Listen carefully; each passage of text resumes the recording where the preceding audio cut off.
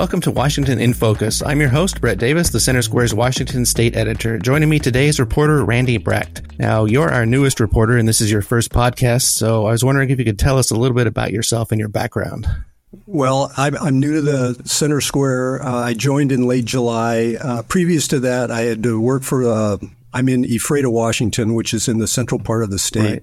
I'd worked for the local community newspaper for 40 years, the Grant County Journal. It closed down at the end of June. It was a print publication that had been in operation for 116 years. So wow. It's been a loss for our community. But I had this opportunity to join this Center Square, and it's like I've told pretty much everybody, I'm an old dog and it's a new trick. So it's been entertaining. But 40 years is quite a tenure, and let me just say we're glad to have you and all of your experience. Well, thank you. Like some people say, it's a long time to be camped out in one spot. So, but here I am. That's very impressive. And, hopefully the change isn't too traumatic. I'm adjusting. So, right. So I thought this week we'd talk about Spokane Mayor Nadine Woodward. She was recently censored by the city council. Can you give us some details on that? What's going on there? Well, two council members brought a resolution to censure Mayor Nadine Woodward because she appeared at a worship service held in August. And ostensibly, the mayor said that a friend had asked her to appear at this service. It was a large public gathering. Right.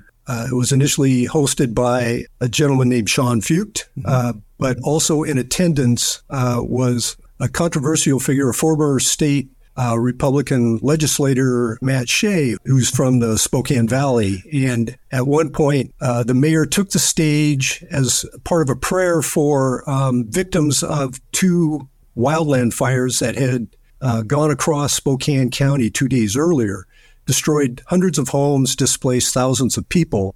And the mayor briefly participated in this prayer service.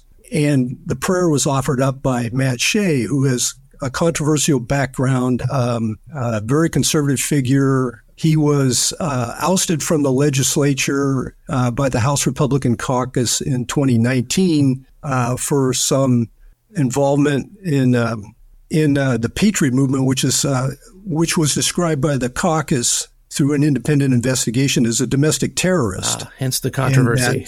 Yeah. And then Mr. Fuchs was described as a known anti-LGBTQ extremist. So there was criticism of the mayor for having been on stage with these two individuals at this particular gathering. So two council members, well, three actually, Zach Sapone and Betty Wilkerson and Karen Stratton initially issued a statement condemning the mayor's appearance.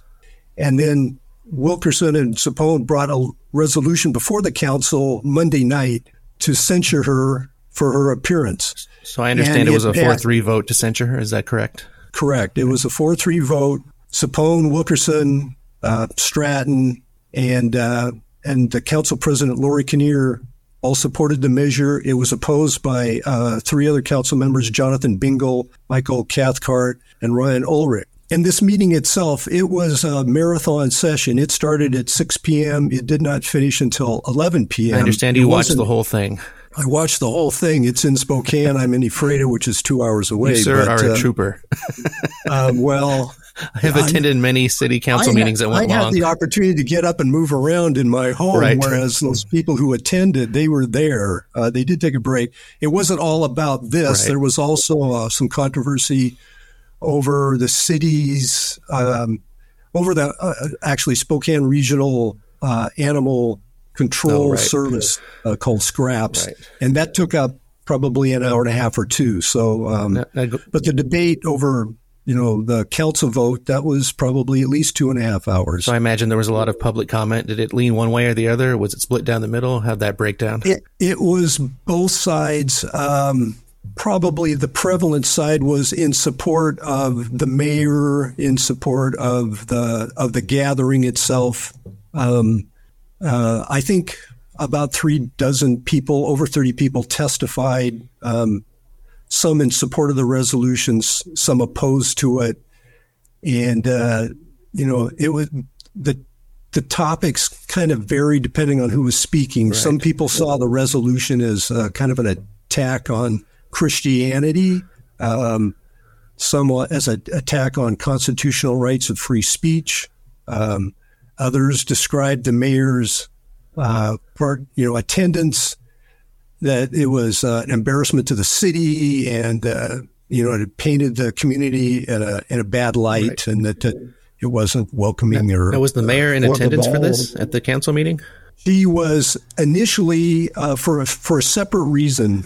There was a person who was involved in mental health counseling who had passed away, okay. And she presented a proclamation in honor of that person with the family, and then she did not participate in any of the discussions pertaining to the resolution. I don't know if she left the building or not, but she did not make any comments at the time. So I have a hard time imagining her sitting there listening to hours and hours of people talk about her attendance at this event, but who knows? Yeah, she had prior to the meeting, she felt that it was something of a political ploy.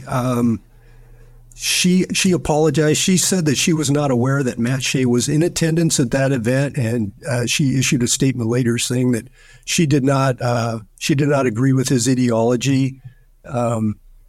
But she felt that the resolution was being presented by some of the supporters of Lisa Brown, who is a former state legislator, who was running for mayor against Nadine Woodward in the upcoming election. So some people felt the resolution was just an attempt to make Woodward look bad and Lisa Brown look good. So the Machiavellian intrigue of politics. Yes, at the local level. Right. Well, we'll see if this puts an end to this issue. I don't know if it does, but I guess we'll see. So listeners can keep up with this story and more at thecentersquare.com. For Randy Brecht, this is Brett Davis. Please subscribe, and thanks for listening.